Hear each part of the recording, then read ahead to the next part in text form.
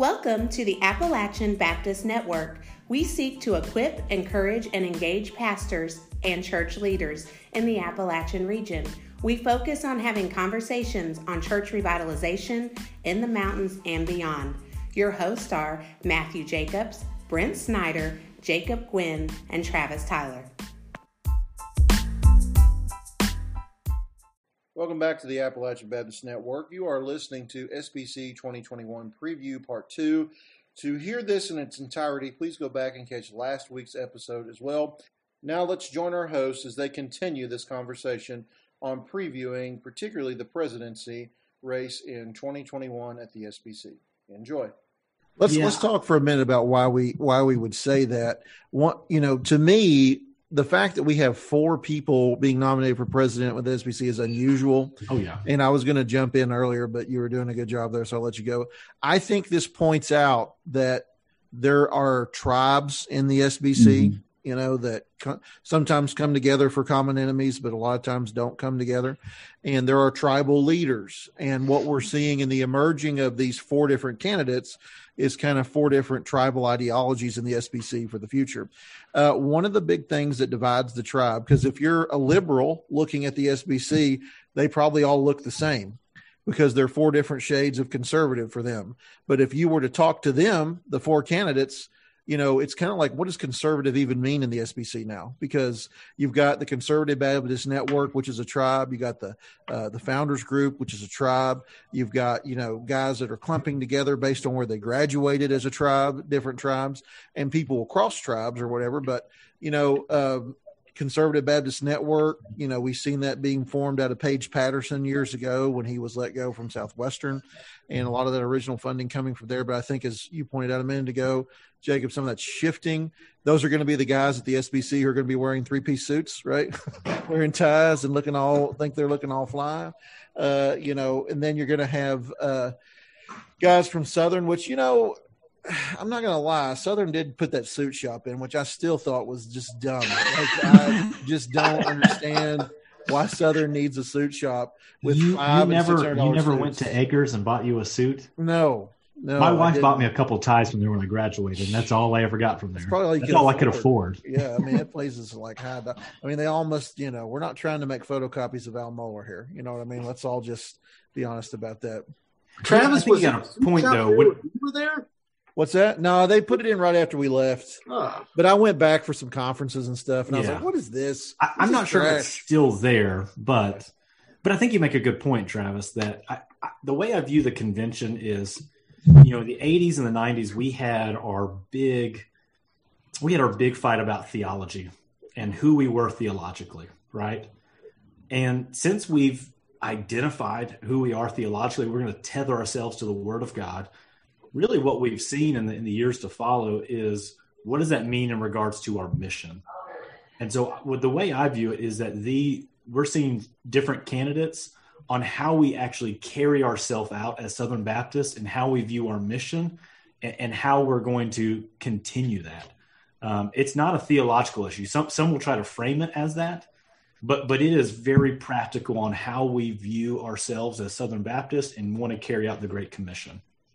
I think that's exactly right, Jacob. I know this isn't an opinion podcast, but I do certainly feel that one of the candidates. It's about to be. I'm about to give some in a minute. Go ahead. No, there's definitely, in my opinion, a candidate that is running that's kind of trying to make.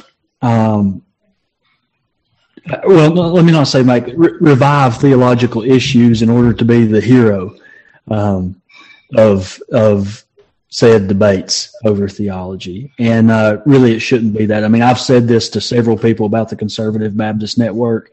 I don't understand it because Southern Baptists are conservative. Yeah, I was going to say, I'm already part of a Conservative Baptist network. It's the Southern Baptist Convention. Yeah, Conservative Baptist, I are one. It's called the SBC. Yeah. And so I don't understand it for that regard. But no, I think you're exactly right.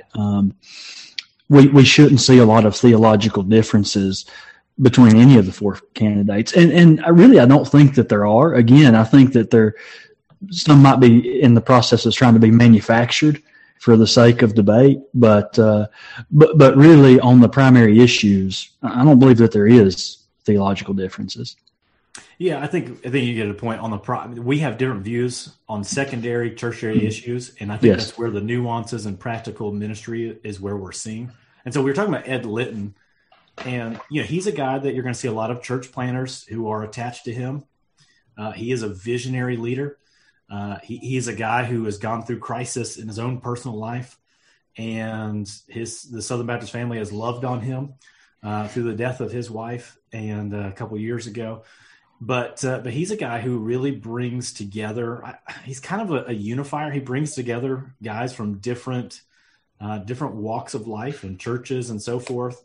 And he's got a great heart. I like Ed. And so he's a visionary leader thinking, 10, 15 years from now. And then we come to Al Mohler, right? And so Al Mohler, he's a bulwark in the faith, right? That's a name that has been around the convention for decades.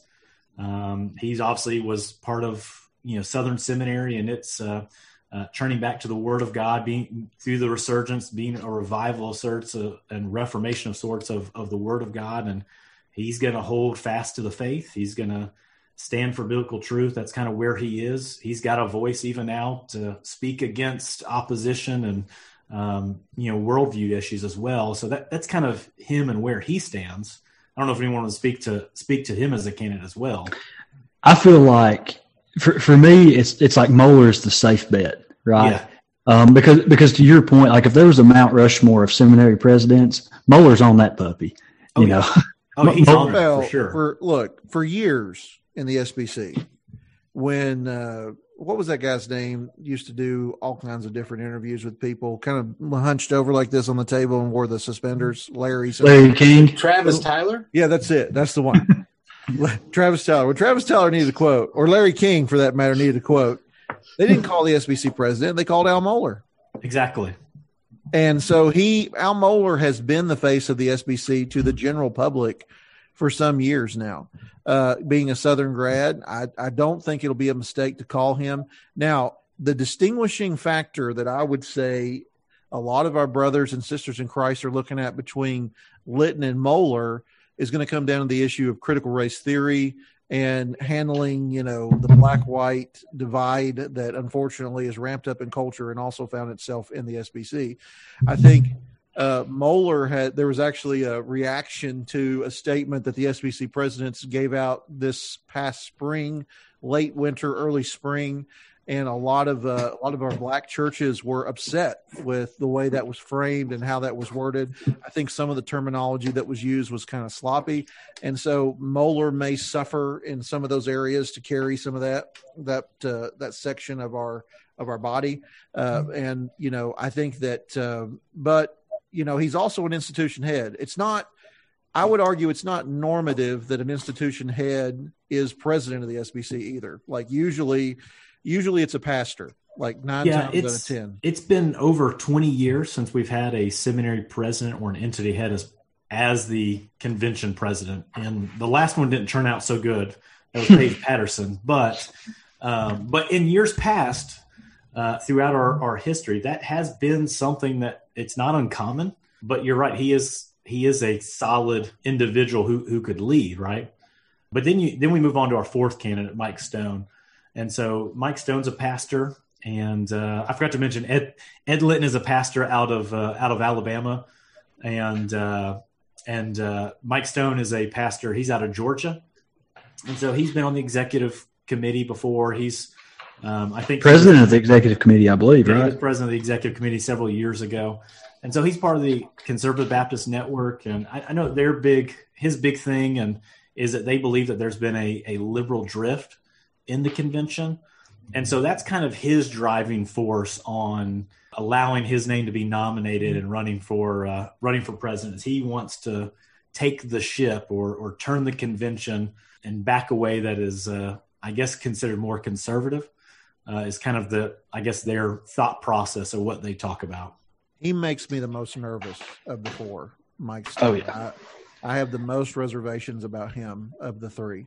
I think really the other three candidates, I could be fine with them being president. And the reality is SBC presidents only run a tenure for the maximum of 2 years. So that's probably intentional so they don't do too much damage if we get the wrong one in place.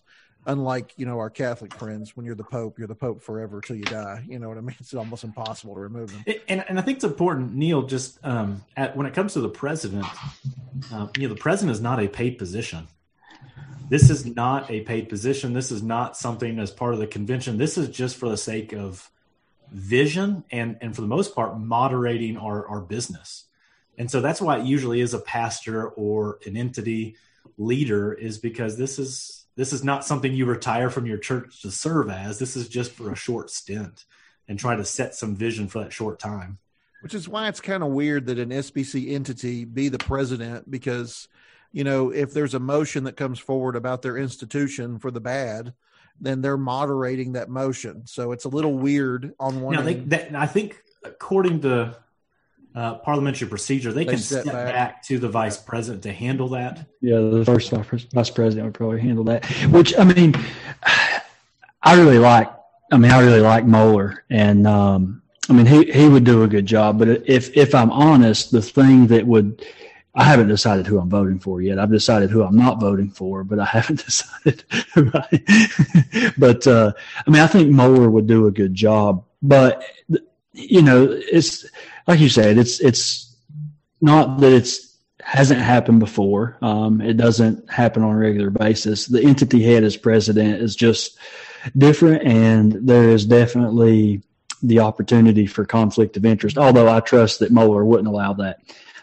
to happen in faith. And then with Mike Stone, to me, definitely the most divisive candidate. I agree. And we talk about the Conservative Baptist Network, and I made the comment that I don't really understand it.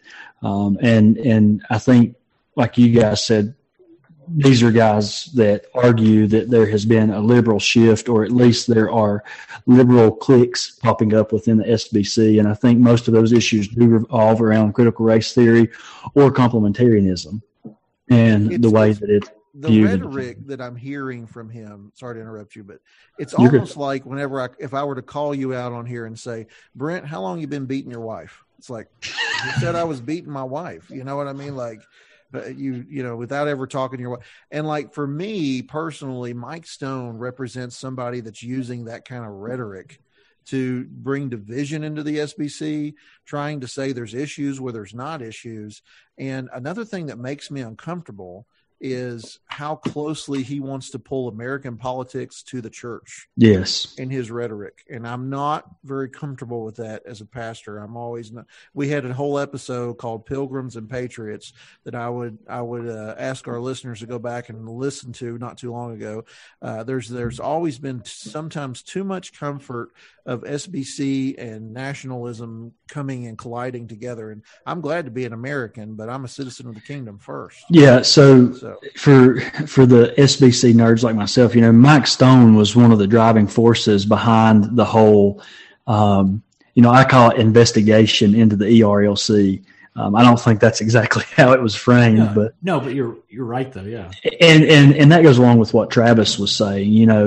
I felt like a lot of that was driven because Russell Moore, and again, I guess he is a controversial figure, more so than what I think he should be. But, I think Russell Moore was expecting to hold everyone in D.C. accountable, regardless of political affiliation. And I feel like Mike Stone and others, that might not have set well with them. They might have expected more accountability to one party rather than another. And I feel like it rubbed some people in that group the wrong way. And so I think that's a big issue kind of with the Conservative Baptist Network as well. Yeah. And I think, we're kind of saying who we might vote for, not that we're encouraging anybody to vote for particular individuals. And I'm kind of like you, Brent. I'm torn between Ed Litton and Al Mohler. I know Al Mohler is strong in his orthodoxy, strong in his apologetic element, who he is when it comes to clearly speaking about what we believe and who we are. But I also see Ed Litton as a visionary leader. And I think our convention is at a crossroads. between actively being Great Commission Baptist and not just saying we are, and at the same time, how we love each other with the Great Commandment. And I do know, like you said, I do know I'm not going to vote for Mike Stone. And it has nothing to do with the Conservative Baptist Network or things like it. It really just is about actions. I've heard him preach. He's a faithful expositor of the word. I know that their church is faithful in reaching its community for the gospel.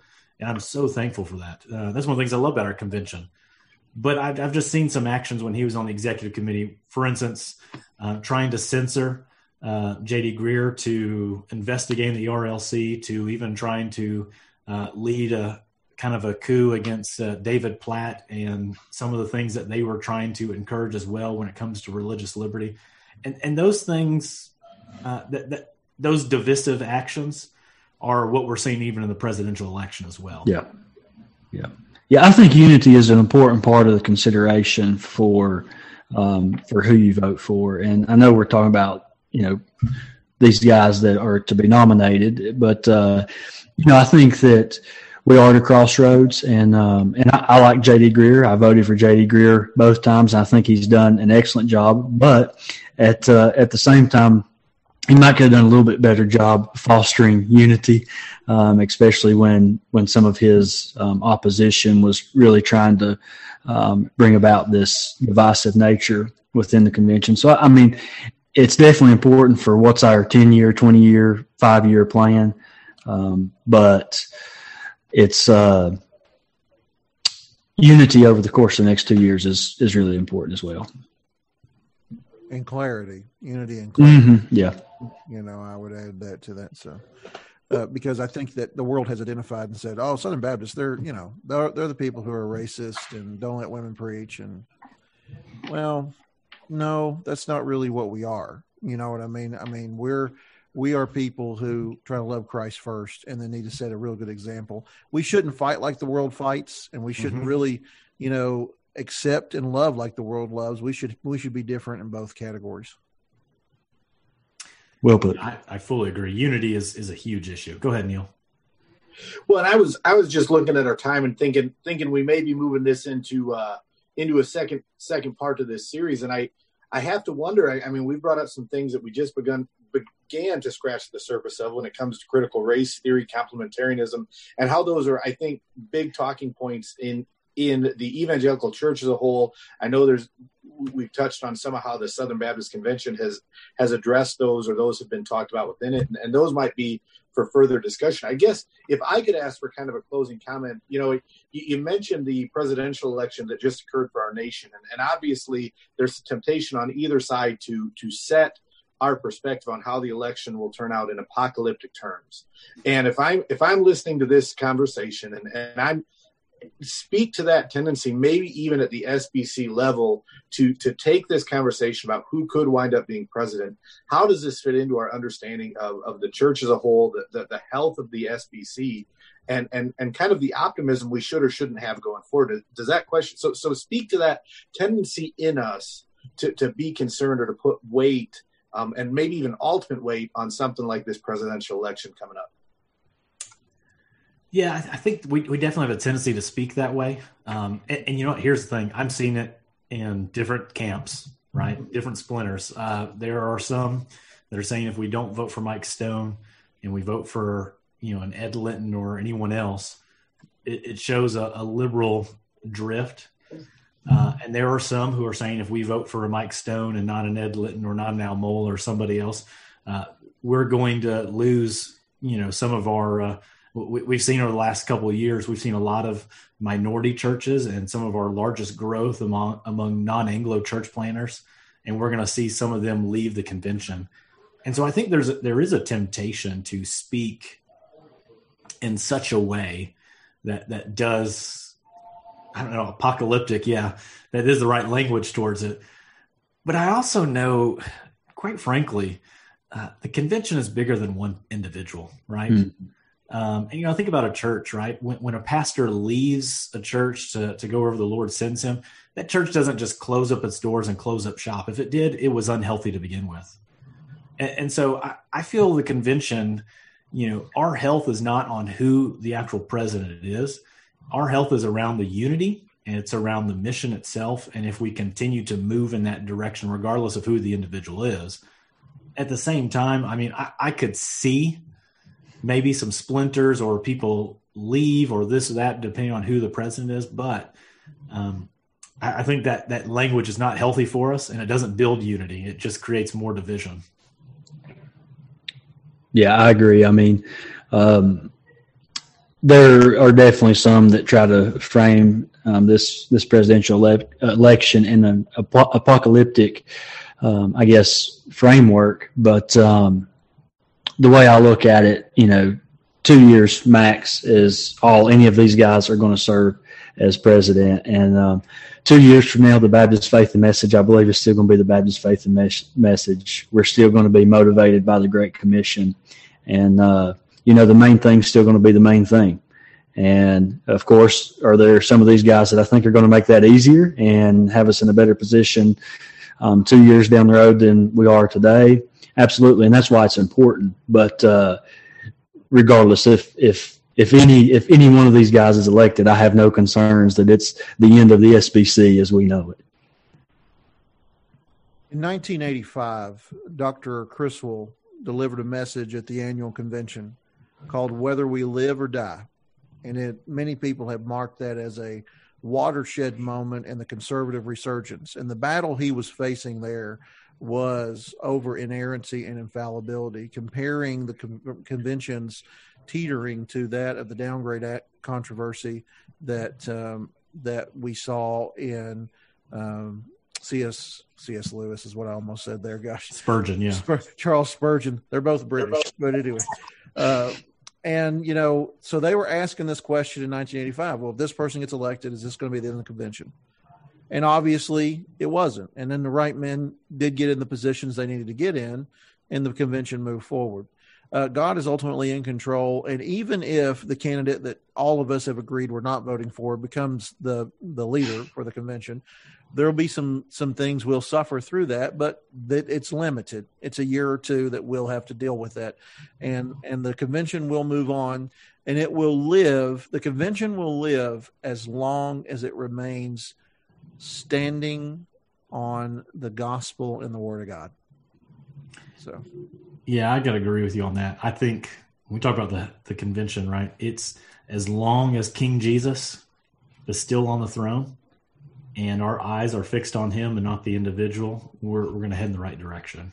Well, I want to thank you guys for giving me sort of a tour through the convention and giving me a chance to hear a little bit more about it, which probably for many of your listeners is going to be helpful as well. And in closing, Travis, I want to kind of give the ship back to you and say, steer us into port, but look forward to hearing about how God uses this year's convention and kind of what comes out of it, and can't wait to hear your personal stories, probably in a reflection podcast that you'll be doing in a few weeks.